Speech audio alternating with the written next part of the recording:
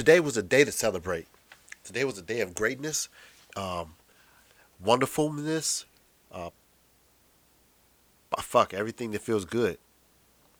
Everything that feels good. That's what today was. I am Gregory. So I'm going to start off with what the great thing or event was, because I want to build from there and let you guys know right up front. So this week, my 22-year-old son has found slash located, with the help of his father, a car. Now, I feel like I'm getting something new. I feel like I have won the lottery. I'm getting a new gift. I don't know. I woke up and I had a stack of cash at the foot of my bed.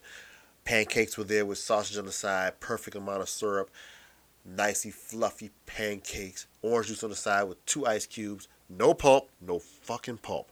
I'm talking about sunshine coming through the bay window, shining across the bed, but not in your face, enough to illuminate the room, but not blur out the television, which is playing your favorite show from your childhood.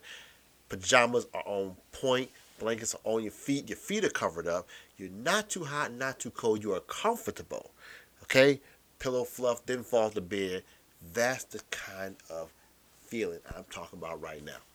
And if you have kids, young adults who are driving, you understand and feel my joy, because you have also felt the pain. Now, I'm going to tell you about the car, and then I'm going to go into why this is a great decision. So, and then I'm going to dig into my experiences as well. So, I happen to have a conversation with a friend of mine at work, unrelated to automobiles, but talking about the past and things we used to do, hanging out, and just life in general. And he happens to mention the car as he's sitting there. He's talking about he got a car, he gonna sell it. And I said, hold up. What kind of car you talking about? Cause I'm trying to find a car for my kid. I know I said my first son found a car in the beginning, but he did have my help. Okay, the majority of the work was on me. I did find the car. So he goes into it and says, man, I got this car, whatever. He tell me the story about why he's selling it. And I'm like, shit. I know this dude. And I'm like, yeah, I will buy a car from him. So I'm hearing it. I'm like, well, when are you selling it? He said, I'm about to post it online right now. I said, my man, give me some time. If you send me the pictures today, I will let you know. So he's like, all right, man, all right. I'll send you a picture when I get home. So he said, I'm not going to post it online. I'm going to send you pictures. So he sent me the pictures. I look at it. It's cold. Nice car. You know what? No, fuck that. It is a cold ride. And I'm going to tell you why. Cold ride because it's under $1,000. And it's like 11-year-old car. It got a lot of miles on it, but it's under $1,000. And I have a rule about first cars, first car cost, first car debt, and all that good shit. Now, in my state, here in Michigan, auto insurance sucks. It is the ball and chain by which you are forced to carry for years. Even when you get older, it's cheaper, but it's not cheaper. So for a 20-year-old getting the car, you're like, don't go all out. Don't go all out. Be reasonable, because you're gonna get hit with some shit. So, shit, I kind of love my place there a little bit. Now let's just rewind, fast forward, and figure out where we are. What was I saying? Anyway, fuck it. So, I'm looking at this situation. I'm like, man, you gotta get on this. So, he sent me the pictures of the car. I look at it. I'm like excited. Like I said, I'm like, shit. So I sent them to my son. I'm like, boom, boom, boom, boom, boom. Here go these pictures. He responded back as any millennial would, question mark.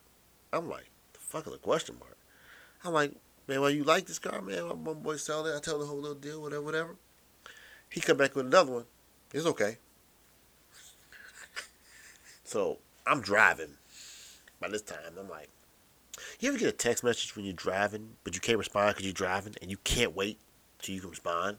So you're like trying to drive faster and everybody going slow. It's kind of like you trying to get somewhere to rush, but you can't get there because everybody's slower than you think they are. Yeah, that happened to me. So I finally get to a spot, stop, and I'm like, nah, fuck this, I ain't gonna say nothing else. Let me go wait till I get home. So I talk to him. It's kind of nonchalant. And I go into my whole little talk like, look, man, look. I go to the deal, say, look, car under $1,000, got a lot of miles on it, but you get this whip. If you get it, you drive for 2 years, you winning. You winning. You winning. All right, cool. So we go look at the car, check it out. He's like, all right, cool, like it. And but this process isn't complete. I'm bringing you to the point where we are in this process now, because right now we look at the car. He took it, look at it, drove it, and he's like, man, I like this ride. I like it. It's got a little thing going on with it, but I like it. All right, cool, great. You are buying into my theory, my you're listening a little bit, and if all goes well, we check the car to the mechanic, because that's what we're gonna do. It's got a lot of miles, and like I said, you don't want to buy a car that got major problems. You want to know what you get into as best you can. So I'm like, the mechanic come back and say, look good. This is what I would do. And I told him also, I'll be there with you. I'll help you work on it, get it fixed up, keep it running, all that good stuff. But it'll be your whip. So, side note, what's funny is that we was talking about the other day. He said, I just need a car to get me back and forth. All I'm going to do is go to work, come back home. I ain't going to be all over the place, whatever. So I looked at him, I kind of laughed. I was like, all right. I laughed. I was like, yeah. Yeah, we see how that shit go. Those of you who are well beyond the initial driving years know what that laugh means. When I first got my car, I sat in my car for the first time.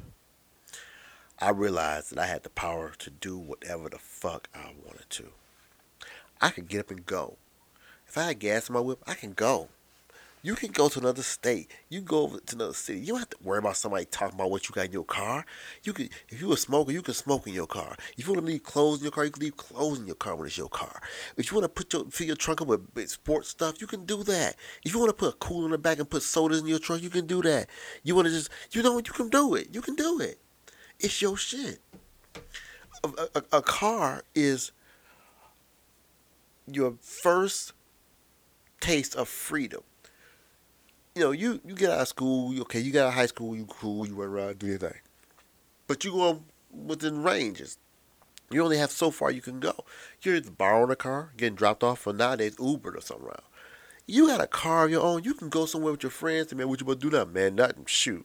Man, let's go to Canada. All right, let's go to Canada. I got some gas, man, I got some money. I don't have to be back with your car tomorrow. It's my car. You can go to Canada, hang out, stay over there, or you can get some more dough, some more friends, and go other places. You're not burdening anyone else. So when I hear him say this, I'm just gonna do that. I'm like, you have no idea what a car means. So I'm like, all right, cool. So, and I know that I remember when I got my car, the things I did. Now, as a parent, you always want to do better than you did yourself with decisions, regardless of decisions. However, I've said it before. If I haven't said it on previous podcasts, I will say this. The greatest gift and joke that we are given as parents is the gift of perspective. And the greatest joke is that our children think it's bullshit. Like, you can do something in your life at 16, or events from 16 to 25, 26, or whatever you have, so you reach your age of maturity and say, you know what, I'm going to get my life together. I've heard a lot of people say it to me. I've even said it to myself. You go forth, have children, become a responsible adult, and your child reaches the age that you were when you started doing dumb shit. And you say something to your child based off your wisdom and experience, and they look at you like you don't know what the fuck you talking about. And you try as you may, as best you can, and say, look, I'm not saying I'm a genius. All I'm saying, if you keep doing this is going to happen to you. And you hear what comes out of your child's mouth, and you're like, did I make an idiot? You sometimes say that to yourself, like, what did I do? What did I accidentally do crack for 4 years? Are my sperm like mentally, you know what I'm saying? Now y'all fucked up. Am I not healthy enough? Was I not healthy enough? Did someone not do the right test on me to tell me, hey, you probably shouldn't because you did crack? And you like, when did I do crack? Well, we don't know when you did crack, but whatever you did, you're gonna make a kid that has stupid tendencies and will not listen to you. That's how you feel. That is how you feel. But that's not the reality. Reality is young people do what they think's right. Old people think that they know what's right. And it's hard to communicate between the two. If you are fortunate enough to, they're gonna goddamn yawning again. I need an anti-yawn pill. If I can make an anti-yawn pill, I'd be a billionaire. If you could bridge that gap with your child, you deserve an award. You do. That is the hardest thing to do. It's the most challenging thing to do. But let me get back on my car tip because I've kind of I've talked about the car. I said with everything going great with maintenance, it's gonna be a great car. I'm gonna help him out because you can't leave your kid fully out there to drive. I mean, you can put them out there. You can cast the line out far, but you got to at least be on watching the line to see if something, start bobbing on it. You want to make sure you're there when to catch when it goes. Before you don't want your line to get pulled all the way out.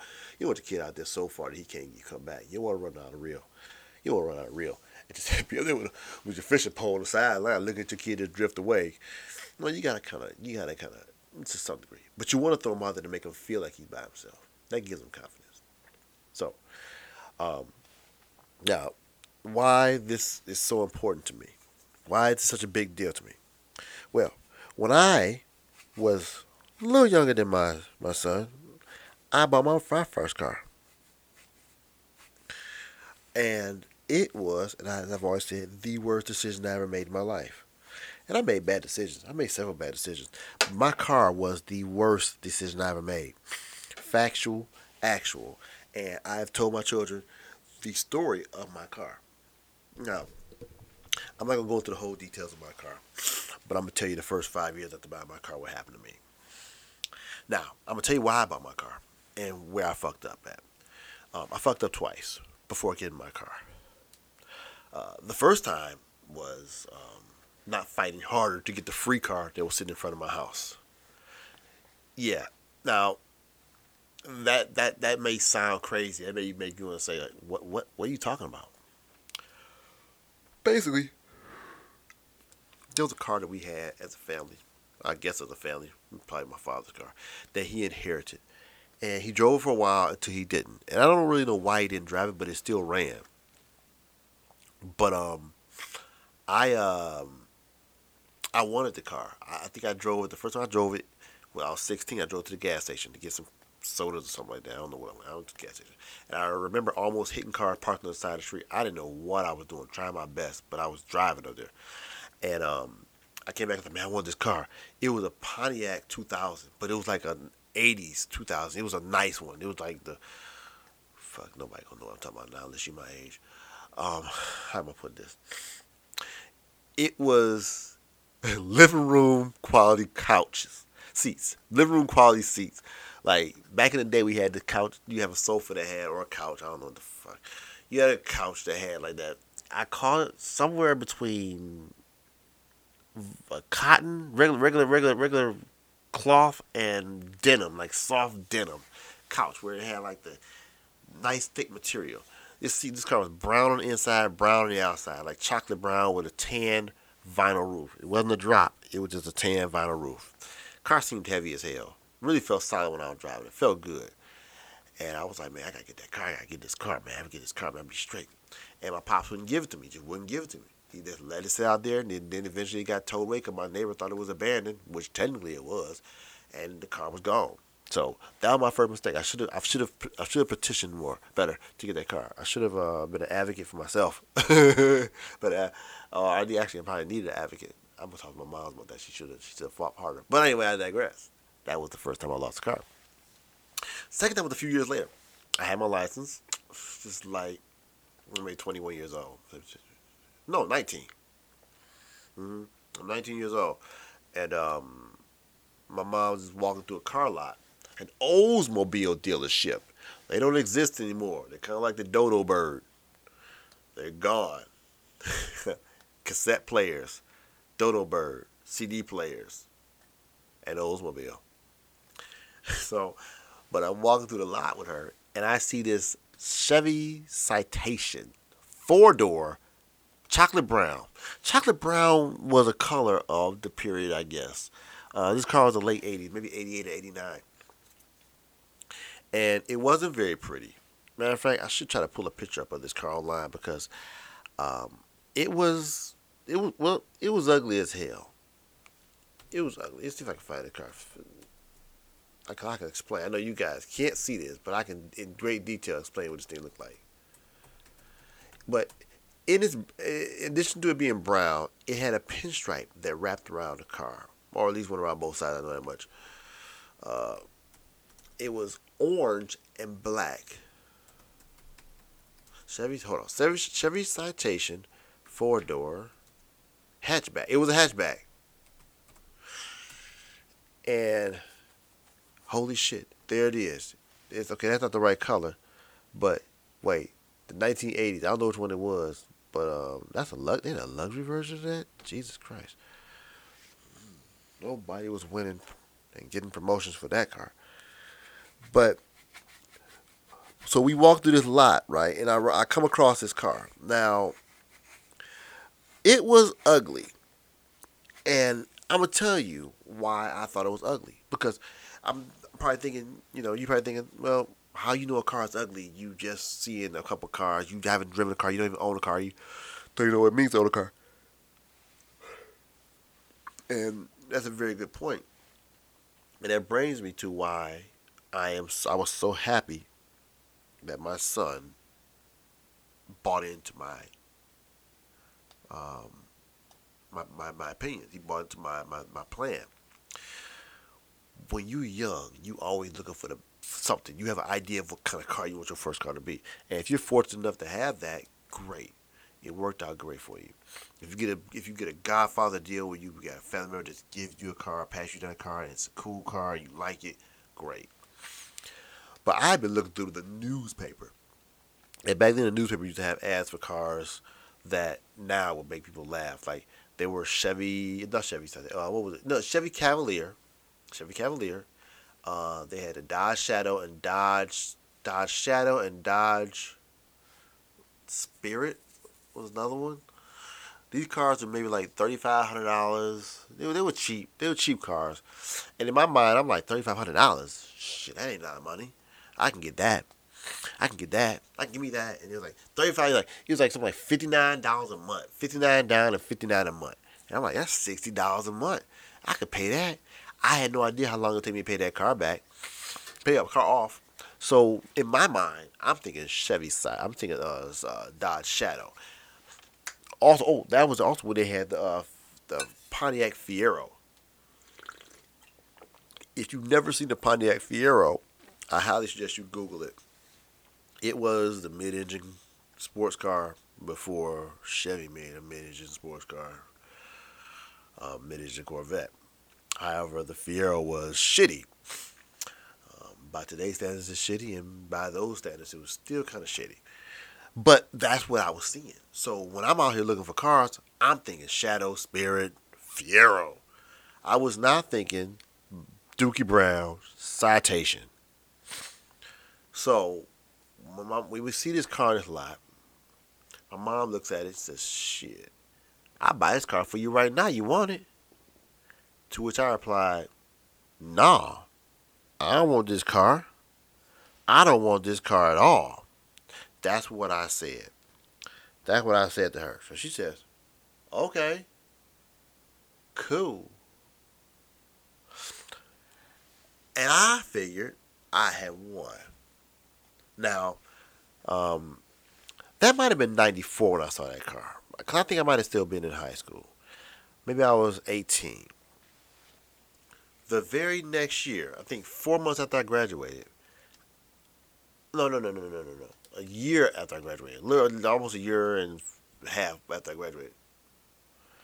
I find myself on a car lot looking at buying a car. I had my little shitty job, making $9 or whatever, $8 an hour, and I'm feeling I'm balling. I want me a car. So I go out and I finance a car. Finance myself a car. And there began the slow downward spiral. Now, everything I learned from that car, which I'm not going to go into great detail about, but it does involve debt, insurance, insurance lapsing, and the great credit collapse of the late 90s, featuring Mr. Me. I will tell you that everything I learned from that experience, I used to convince my child not to go down the same path. And there lies the source of my joy. See, I understand why, as a young person, you want something that's cool. But as an adult, I understand why those things are not necessary. And additionally, why it takes someone with the right demeanor, right approach to tell you why and to encourage you to think otherwise. And to, more importantly, trust them, to trust their process. So, I rejoice in this moment. I feel like this is a great step. It's a correction on a past event. You know, I could have easily said, "Well, I'm not gonna let you finance it. I'm gonna finance it for you. That way, you won't ever have a debt. I'm gonna fix this." It's still creating the same monster. And quite honestly, and I've told him this because I do practice transparency with my kids. I don't bullshit them. I tell them how I feel. I tell them when they fuck up. I tell them when they're wrong. I tell them when they're wrong blatantly. Um, I would have, if I'd have had that opportunity to buy that car at that age, at their age, I would have jumped at it. Now, here's where I feel that this generation has an advantage over our generation in decisions like this. See, the couple things I didn't do, like I said at the beginning, I didn't petition for that car, that first one that sat there. I didn't challenge my parents on letting it go. I just let it go. You know, I for the second car, I didn't really give it a second thought. My mother didn't come back and say, "Well, something to make me think." You know, she didn't make me think about it. She said, "All right." And, no one else stood in between me and that dealership that was selling me that car that was basically drowning myself. I was literally tying anchors to my feet. Not cinder blocks. Cinder blocks are just concrete. You got to fall fast with anchors, something like that. That'll take you down fast. You're not coming back up with that. That's basically what I did to myself. So, this generation does what we didn't do. And I know the older generation like to shit on the new generation, but the younger generation. But I mean, when we were younger, that generation, the older generation, when we were younger, shitted on us too. So we maybe can learn something from that as well. You know, the generation asked questions. They asked questions that we didn't ask. We accepted things because our parents said so, or we live by the "because I said so" motto. And sometimes one or two questions, while not disrespectful, can open up a whole new line of dialogue that potentially could change the thought or the way an adult thinks. And, said in the right way. I mean, of course, there's certain things. You can't just talk to your parents like they're your friends, like they're your homies. But you can also say things or ask questions if you're curious about it. This is the questioning generation. That's good. I mean, in a lot of situations it's good. In some situations it's bad, but it can be a good thing. So, like I said, I'm excited. I'm happy. I cannot wait till this whole little deal's wrapped up and that little car is sitting in my driveway or wherever the fuck it is. It's here, and to see him moving around and running around on his own too and doing his thing, getting that one extra step completed, and moving on and doing things with himself. But um, so yeah, so I guess if I had to wrap this up in a bow and kind of put something on it that's encouraging and positive, fuck if you haven't figured it out by yourself by now, then I don't know what the fuck you've been listening to. I just told you a whole story for 20 something minutes, almost a half hour.